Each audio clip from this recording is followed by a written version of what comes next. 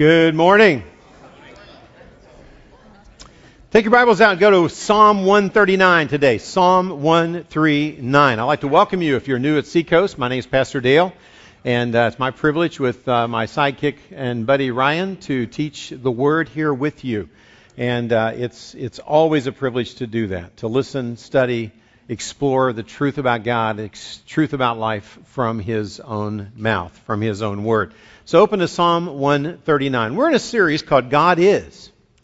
It's a short title, but very, very significant. It's been said that if you have the wrong idea about God, then you've made the biggest mistake you can make as you try to live life. If God is real, if God exists at all, then knowing the truth about God, not just kind of what we wish might be our view of God, but knowing the truth about God becomes the most important truth in all of life. Ryan did a great job introducing that last week. Pray with me as we study this one called God. Father, thank you for your word and your revelation, the fact that you reveal yourself to us. Because we understand that it's impossible for us as mere finite humans to thoroughly understand you unless you reveal yourself. So we pray that the invisible might become clear, that the unseen might be seen more clearly today as we talk about and listen to your word. We love you. We thank you for this great psalm. We thank you for the life of David that you were so intimately involved in. We pray that you would teach us through this psalm that you inspired David to write. In Christ's name. Amen. When I thought about a series entitled God Is, I immediately thought, let's anchor it in the Psalms. It's not that the rest of Scripture don't contain, every Scripture, in fact, contains a lot of truth about God. So all of Scripture would work. But the reason I love the revelation of God through the eyes and the ears and through the revelation of the writers of the Psalms, especially David, who we'll listen to today, is it deals not only with the facts about God, but it deals with our feelings toward God. In fact, it even deals with God's feelings toward us. It doesn't just talk about the theories of God, it talks about His attributes in action. So it's not just His theoretical attributes, but it's how He thinks, how He acts, how He relates to us, and invites us to relate to Him. I also like studying God through the eyes and the experience of the inspired Word through David, because David, like Peter, who we focused on in our last series, out of the Gospels, has something in common. You know, Peter had some incredible highs in his relationship with Jesus Christ, and then he had some incredible lows. And when you look at the life of David, it's very similar. David, as a young man, is the same David. This David that wrote this psalm is the same David that tackled the challenge of the giant Goliath with only a slingshot and no armor. But he said, if God is with me, I don't need the other stuff. This is the same David that Scripture says David was a man whose heart was so in tune. It says he was a man after God's own heart. Those are all things I wish were true of me, but often are not. But David's also a guy whose feet are made of clay. He's a real man who had real temptations and sometimes blew it. And sometimes when he should have been in battle, he stayed home. Sometimes when he should be watching what he watched a young woman on a rooftop named Bathsheba. And next thing you know, he's having an affair. And not only does he have the sexual affair with Bathsheba, but then he has to kind of cover it up because he's God's guy. He's the king of Israel, and he needs to cover it up. So to cover it up, he tries several things, and finally he resorts to having her husband really set up to be murdered. So David has incredible highs, but he has incredible lows.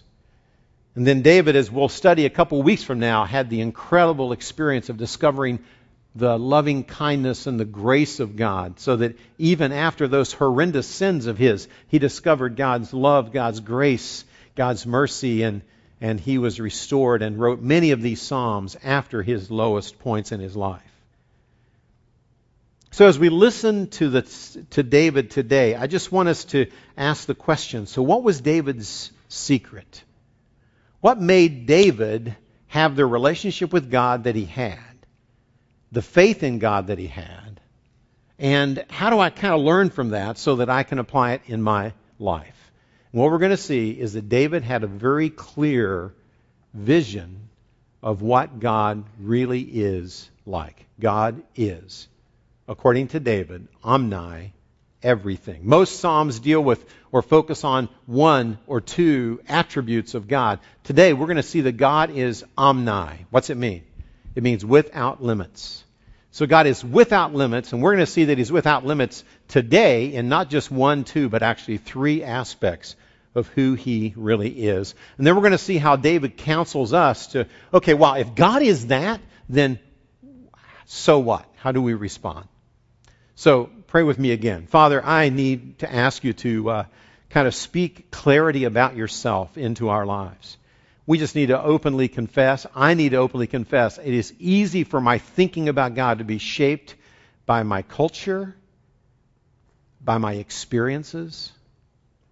And I ask that you help me go beyond culture, beyond experience, to listen to your kind revelation of yourself. Teach us through the experience in this psalm written by King David. In Christ's name, amen.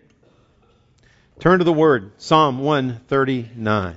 There's an outline provided, as always, to help you track with me a little more closely. If you'd like to, take a few notes. Usually you learn a little more. Here we go, Psalm 139. O Lord, you have searched me and known me. You know when I sit down and when I rise up. You understand my thought from afar. You scrutinize my path and my lying down. You are intimately acquainted with all my ways. Even before there is a word on my tongue, behold, O Lord, you know it all. You have enclosed me behind and before and laid your hand upon me. The picture and the images of a cupped hand over persons, like God's huge hand is kind of like traveling with us everywhere we go, knowing everything we do. Such knowledge is too wonderful for me. It is too high. I cannot attain to it. Let's pull up there. In the first 6 verses, what we learn first about God as the Omni-Everything is that God is omniscient. He is all-knowing. He knows everything about me, every move I make, even before I make it. In verse 1 he gives, and this is a common kind of motif in the Psalms, in verse 1 he gives the big idea, and that is this, that God, O God, you have searched me and known me. And then he begins to explain just how thoroughly God really knows us. And he uses a technique in Hebrew literature that I want to teach you a little bit of Hebrew today, okay, if you're up for that, and that is called a merism.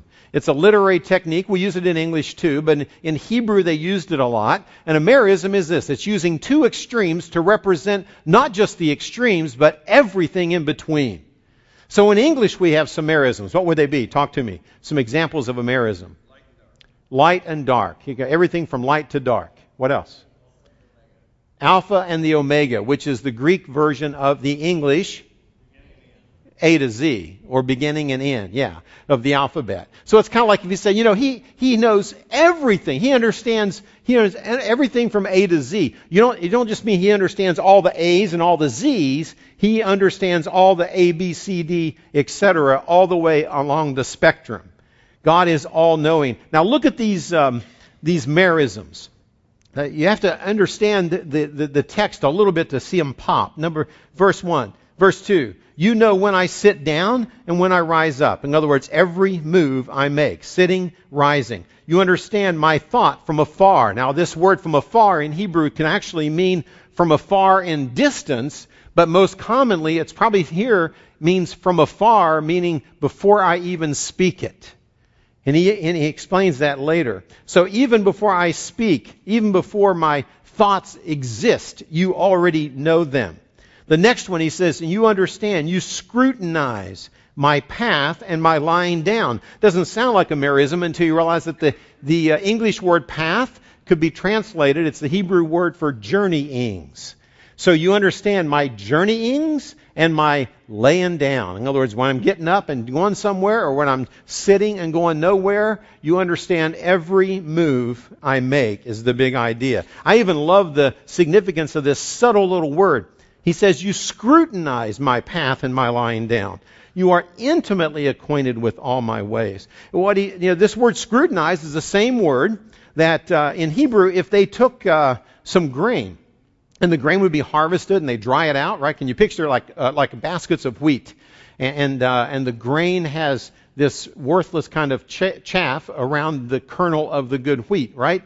The wheat kernel of the actual seed. So what they do is they would take that and they would scoop it and thrust it up into the wind and the chaff, and they would use a sifting thing, and it would basically the chaff would separate from the kernels, and the wind could blow the chaff away, and the kernel, which is heavier, would fall to the ground, and they kept bouncing it on this sifting type of a net. So what he's saying is, God, you understand me so thoroughly. It's like you take every thought of mine and you sift it.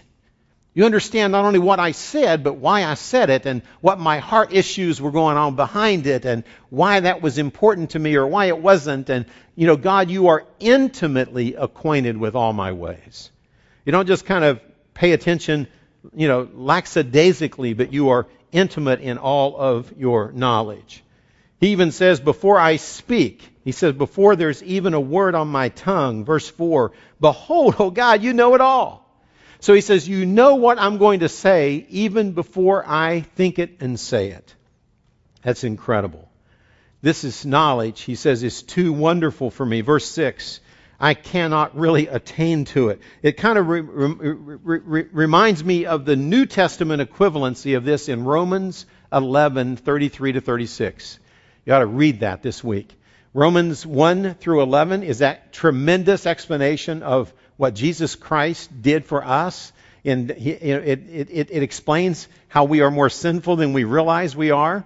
And the consequence of that is beyond repair for us, our sinfulness. Then it explains how Christ, by His grace, by His love, unconditionally went to the cross, died for our sins. It explains the beauty of the gospel of Christ dying for our sin. It goes on to explain the freedom that creates in us as we are born anew. We have new life. It's called being born again when Jesus talked to Nicodemus, or born from above. So we have spiritual life. And then with our spiritual life, we're no longer a slave to sin, and now we're free to begin to change. And then he gets into the security of being in His grace and His love, that nothing can separate us from the love of God in Christ Jesus. And he explains all that. And then he goes into this wild explanation, wonderful, beautiful, deep thinking in chapters 9 through 11 about what God is doing in the world, and the difference in what God was doing with Israel and what He's doing with His church. And it's an incredibly, probably the deepest 11 chapters of theology in Scripture. But what I wanted to point out to you was how it ends. It ends with Romans 11:33-36. And it says something like this. It says, oh, the depth of the wisdom of both the depth and the riches of the wisdom and knowledge of God. How unsearchable are your judgments. How unfathomable are your ways. For who among us as mere people understand the mind of the Lord? Which among us have given to God that it might be given back to us? For from Him and through Him and to Him are all things. Now, the reason I have that memorized is I love that verse because it keeps me humble when I think I fully understand why God does what He does. And when I'm frustrated with God because I'm wondering, God, I prayed about that and you just seemed to be silent, or you ignored me. Or God, why did you let that happen in my life? Or God, why did you let that happen to this person that I care about and love so deeply? When I am frustrated with God, and maybe you've never been frustrated with God, but I have. When I am frustrated with God and I don't understand, I go back to Romans 11. It says, oh yeah, Dale, God kind of predicted that He would frustrate me. How unsearchable are your judgments, your decisions about what to do, what not to do. How unfathomable your ways, because you are God and I am not. See, one of the problems with our culture, and the reason we're doing this series, is our culture wants to say, something, I've given it a lot of thought, and I have figured it out, and I believe God is this. And let me tell you something. As soon as any human being, including me, especially me, would ever say, I've kind of figured it out. God is this. I say, wow, why do you believe God is like that? Why do you think he thinks that, does that? I say, well, it's just what feels right to me. Guess what? If it feels right to me, you better go the other direction. Because I'm not who? God. I'm not God. Title of today's message is God is Omni-Everything. Guess what? I am Omni-Nothing. You can look at the person next to you right now, just in case they have been sleeping, and say, you are Omni-Nothing. Can you do that real quick? Just to remind everyone. Yeah, especially your wife. She needs to know. Especially did I say wife? I should have said husband. Yeah, the husbands need to know. You are an Omni-Nothing husband, okay? I mean, you're pretty good. You're getting better even by the grace of God. But you're still what? Nothing. God is Omni-Everything. So he's Omni-Everything. And David says, something, this is beyond me. This is too high. I cannot attain to this. But then it gets even more. He thinks, okay, sometimes if God is that aware that he understands everything about me, some people might say, well, does that mean that all of life is therefore predestined and out of my control? Because if God knows everything I'm going to do already, then some would say that means it's all predetermined.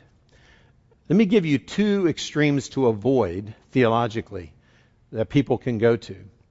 What I just described would be called fatalism. That since God knows everything in the future, then it has to happen. Therefore, I got no control. Not true. When you listen to Scripture, when you read this passage, you go all the way back to Genesis chapters 1, 2, and 3 when man was created. God gives man moral freedom to make choices. Okay, so God can know all of our choices, and we still have freedom and responsibility for those choices. Make sense? Yeah. But what it means is, God knows. He knows every choice we'll consider. He knows every decision we'll make. He even knows all the ramifications that will flow out of those choices. That's how vast his knowledge is. That's why I think David says, whoa, this gives me a headache. That's kind of in the Hebrew text. He gives me a headache. I can't understand this. God's knowledge is so thorough.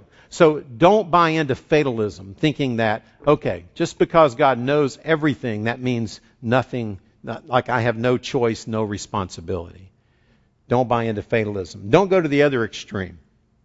The other extreme is a popular notion floating around churches these days called open theism. And it's kind of the idea that because God gives us moral freedom, then God himself does not know the future. Because the future doesn't happen until I make a choice and do something. So in other words, it kind of says, since God's given me freedom, even God doesn't know what I'm going to do. Therefore, God doesn't know the future. Don't go there. And the reason is that's not the revelation of God that we're looking at today. This passage clearly says that God knows it all. Even before there is a word on my tongue, even before I think it and speak it, God already knows what I'm going to say. He knows it all. Now, that's a level of knowledge that just kind of blows my mind. Second point. So David kind of imagines, verse 7, so where can I go to get away from this God? Because this is kind of a scary God, okay? If he knows that much about me, then sometimes I might be tempted to want to flee from him. So verse 7, he asks the question, and then he answers it. So where can I go from your spirit? Verse 7. Where can I flee from your presence? And then in verse 8 and following, he gives several more merisms. Same thing. Notice this. No matter where I go up or down, he says, if I ascend to heaven, you're there. If I make my bed in Sheol, Sheol was considered the place of the dead, okay, the resting place of the dead. So whether I go up to the heavens or down to the resting place of the dead or the grave, God, you're there. Well, what about if I go right or left, not up or down? He says, if I take the wings of the dawn or dwell in the remotest part of the sea, even there your hand will lead me, your right hand will lay hold of me. Now, why was he say the wings of the dawn and the remotest parts of the sea? The sun comes up where? East or west? Come on now. You've been in California too long. Okay, yeah. It comes up in the east, okay? I know some people say there's nothing live east of 5. I get that, okay? But the reality is there is life east of the 5, and there's a sunrise over there somewhere. No matter where you are in the world, the sun comes up in the east, the sun sets in the west. So it's interesting that from the Hebrew mindset, the wings of the dawn is the furthest part of the east.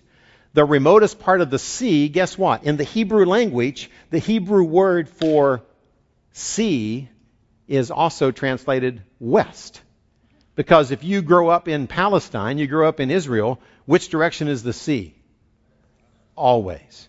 So it's not like in the U.S. where we think, well, we got East Coast, West Coast, okay? They got no East Coast, right? Okay. So the fact of the matter is, when they say for the remotest part of the west or the sea, so no matter where I go, from the furthest point east or west, God, you're there. And now I love this saying. He says, even if I take the wings of the dawn, behold, you're still there. The wings of the dawn, what is that? That's when that moment when you see the sunrise beginning to peek over the mountains. And in fact, the sunrise hasn't even hit, but the light has. Have you ever been up that early? And you look to the east over the mountains, and all of a sudden you see like little rays of light kind of shoot out. It looks like wings, right? That's the wings of the dawn. First time I noticed this, I remember I'd been studying this passage years ago. My wife and I took a trip out west going through, first service I said Yosemite by mistake. We were not there yet. It was in Yellowstone. Thank you very much. It was in Yellowstone. And we were staying at the Yellowstone Inn, and our room had a view of Old Faithful. And I was wanting to get an early morning picture of Old Faithful erupting. So I'm up like at 5:30 in the morning, and I'm kind of watching out my window with the camera. This is before digital anything. And I'm watching, and I'm waiting to click it and capture the moment. And all of a sudden, by God's incredible gift to me, right as Old Faithful started erupting, over top of Old Faithful were the wings of the dawn. I mean, the light just kind of went whoosh and just shot out. And I got the picture. And you know what? I would have showed it to you today, but that picture is long since lost. Okay, but that's my bad. All right, yeah. Don't you love digital stuff that you can save? I have no idea where that picture is, but it's in here. It's in here, and it reminds me of what this psalmist is saying. Well, he's saying, Dale, you can go up and down from heaven to hell, and you can't get away from God. You can go east to west, from the distance of the east to the dawn. And even if you travel west at the speed of light, that's the wings of the dawn. Even if you travel at the speed of light, you can't get away from God. He is always present. He is omnipresent. Now, what do we learn from all this? He also then later talks about, what if I go into severe darkness? In fact, what if I go into the darkness of the womb even? He says, God doesn't need flashlights. God doesn't need any light. God is light. No darkness can conceal me from God. See, there's no place to go. What it means is there are no secrets. I got no secrets with one person. And that's God. He absolutely knows everything about me, from my best days to my worst days, and He already sees my entire life. Boom. And if I try to get away from Him, there's no escaping Him. He's always there. He's always watching. He's always waiting. He's always, third truth, involved. Omni-Everything in knowledge. Omni-Everything in presence. And then the third point is David begins to say that the amazing thing is He's intimately involved in my life all the time. The God is, I had to make up a term for this, omni-involved, okay? One of you theologians, give me the right word for that later, but I like my version. I made it up. Omni-involved. He is always without limits in His involvement and interest and care about my life. He picks it up. Let me just give you some highlights. Verses 13 to 16. God, you formed me in my inward parts. You wove me in my mother's womb. I will give thanks to you, for I am fearfully and wonderfully made. Wonderful are your works, and my soul knows it very well. My frame was not hidden from you, even when I was made in secret and skillfully wrought in the depths of the earth. He's using a metaphor here to refer to his formation in the womb. By the way, it's a strong passage that supports what modern medicine now knows, which is life does begin at conception. All it does is get more and more complex, and all it does is get bigger. But the fact of the matter is, from conception, life begins, and God is involved, and God is intimately involved with my life. From conception, how far? Verse 16, your eyes have seen mine unformed substance, that's in the womb, and in your book were all written the days that were ordained for me, when there was yet not even one of them. In other words, God, you saw my beginning, and God, you see my ending, and you know everything about my life in between. My life, your life, is like it's like a book. It's already been written, and God knows every word in the book. You and I don't. Now, we're still living the life. We're still making choices. We're still responsible. That's the amazing thing, is that God gives us this moral freedom, but yet God knows the story of you. See, and this is where I get so amazed. David's response to this type of level of knowledge of God is now laid out. And I understand why David responds. He responds really with a fourfold response. And here they are. I'll show them to you. The first is in verse 17. How precious. He doesn't say how intellectually stimulating this is. He says, how precious also are your thoughts to me, O God. How vast is the sum of them.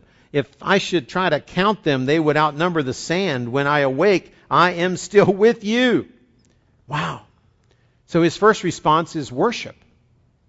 His first response is rejoice. You see him beginning to rejoice or worship this God who is so intimately involved in his life. He finds joy in the attentive presence of God. You know, to think that God really is paying attention.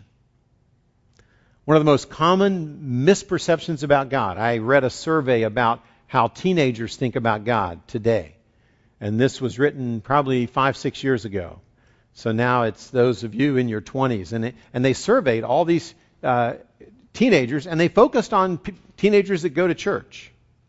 So these are even teenagers kind of being exposed to Christianity in some form. And it said that the most common view of God is kind of a moralistic deism. And what they meant by that was this. They said, God, moralistic therapeutic deism, right? Is that Steve? Steve, you know these things. You remember these better than me. It's not in my notes, so I'm being risky here. But, moralistic, meaning God just wants us to behave better. Okay? Be nice. Be good. That God is kind of this moralistic one. Therapeutic, meaning whenever you're hurting or you have pain, God wants to be your therapist. He wants to come along and give you some counseling and comfort and help you, okay? Especially in a time of crisis or when things go wrong. But other than that, it's moralistic, therapeutic, deistic God. Deism basically teaches that God did at some point somehow probably create everything, but then after he created it all, he kind of wound up the clock so it would begin to work. And then he kind of sat down in his old man rocking chair, and he's just kind of watching things happen. And he's not really involved. He doesn't really care about getting involved in your life or my life. He's just kind of watching the clock run. Is that the God of Scripture? No. That's the God of our culture, who wants God to be hands-off, wants God to be distant, wants God to be there when we need Him, so He jumps to attention when we're hurting. But this is not the God of David, not the God of truth. The truth about God is He is intimately aware, knowing everything about you. He is intimately present, always with you. And thirdly, He is intimately involved in all of our lives. That's a different view of God than what you're being taught by the culture. Don't buy into a lie about something as important as God. So how do we respond? Number one, we ought to get excited. Wow, our God is incredible. That's rejoice. Secondly, probably we do what David did. We say, hey God, if you're all this, can you help me? Somebody help me, especially in times of trouble. David cries out in verse 19, oh, that you would slay the wicked, O God. Depart from me, therefore, men of bloodshed, for they speak against you, O God. They speak wickedly against you, and your enemies take your name in vain. Do I not hate those who hate you, O God? Do I not loathe those who rise up against you? I hate them with an utmost hatred. They have become my enemies. And you got to remember the context. David was being literally pursued by the enemies of David, who were also the enemies of God, trying to kill him. So David prays what is a very natural prayer. God, would you take care of those enemies? Help the boy. Help me. And I think that's how we tend to pray when we first begin to realize, wow, if God's always there, hey God, how about a little help, right? So it's okay to do that. It's okay to pray. Now Jesus also said, love your enemies. Don't take David out of context. Okay, some of you are thinking that already ahead of me, right? Because, we want to be loving our enemies with the love of Christ. But yet David was also acknowledging, God, you and I, God, are on a mission together. And those who hate you, I'm not going to align myself with them. Would you take care of them? So David very honestly is crying out for God to help him with his enemies. But then David takes a switch. And this is where we'll spend our last 5 minutes. David takes a switch and he says, God, search me. Find the truth about me. God, help me understand myself better. And he switches from God, wow, you're awesome, to God, take care of my enemies, to God, sometimes maybe I'm my worst enemy. God, I don't understand why sometimes I still do things I don't want to do. And he asked God to search him. And what he's asking for is that God would take a look at inside of me and help me understand myself. And he mentions 3 things. Search my heart, search my fears, my anxious ways, and search my hurtful ways. Is there any hurtful ways in me? And what he's doing is he's asking 3 great questions that we will grow spiritually as we trust in Christ, walk in his grace and forgiveness. But we also ask God, what is it that drives me? Why do I do what I do when I don't want to do it? Because usually most sin is rooted in the fact that sin is doing something for my soul. It's doing something for my life. It's making me feel more loved or more precious or more special or more significant or more secure.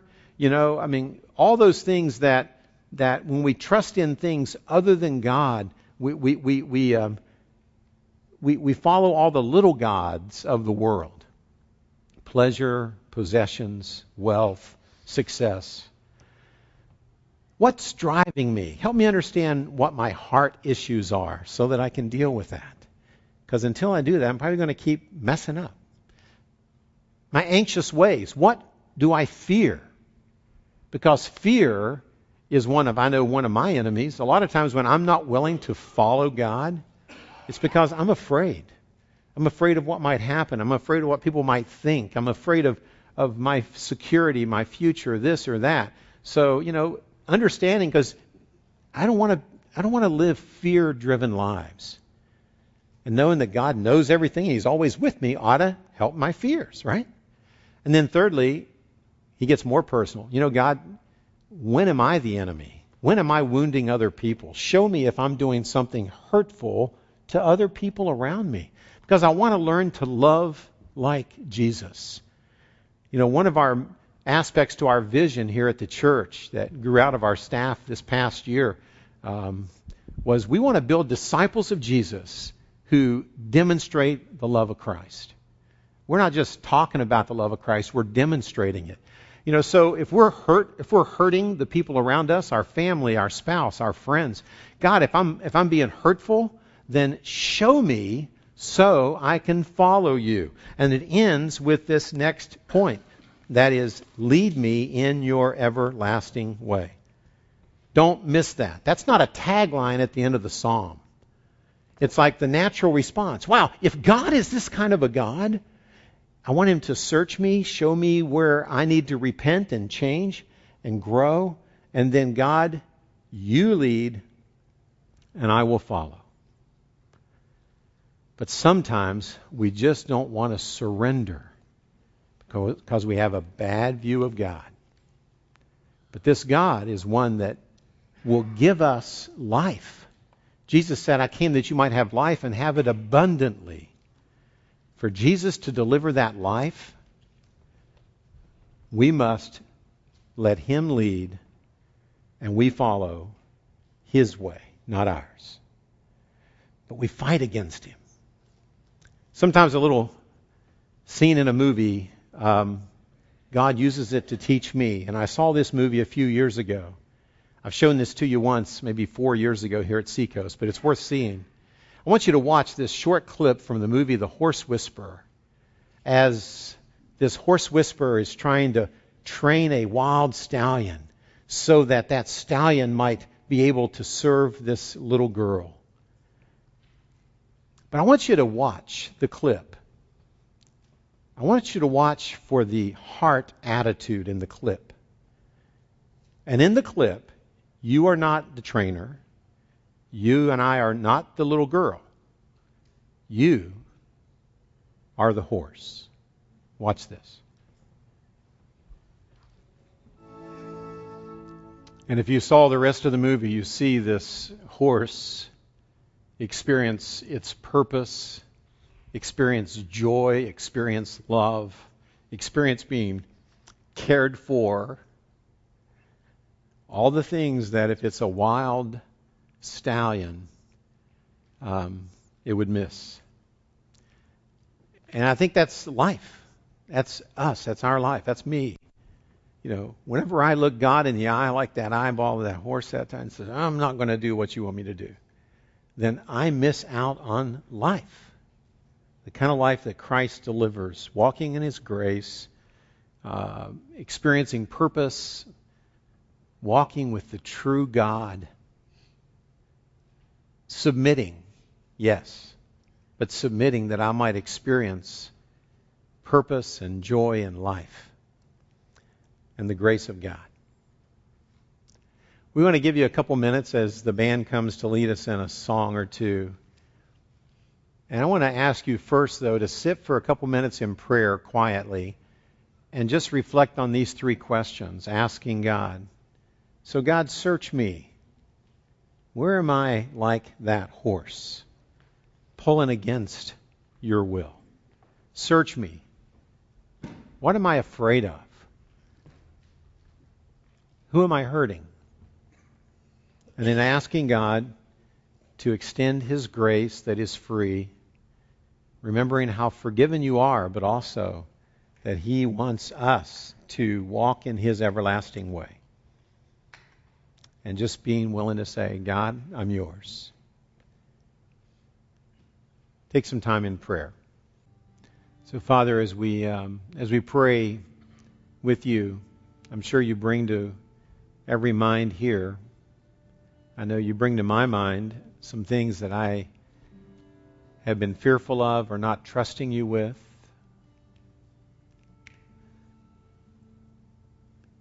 Whatever it is, Father, we corporately thank you that Jesus invites us to walk in his love, abide in his love, abide in his grace. Thank you that if we confess our sin, you are faithful and just to forgive us and to cleanse us from all of our unrighteousness. Thank you. Thank you for your unconditional love. Thank you for the fact that even when you have to tighten the rope and allow or cause some pain in our life, that you do it to get our attention. You do it because you want to break us. So forgive our rebelliousness. Thank you for your loving kindness. Thank you that your way is wise, is good.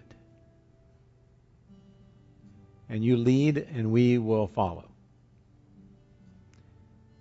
Thank you that your Spirit lives in us to empower us to do that you've set us free. So use us, give us purpose, give us meaning in our life this week. Let us be your servants, servants of those around us, and use us to your glory. We love you. In Christ's name, amen.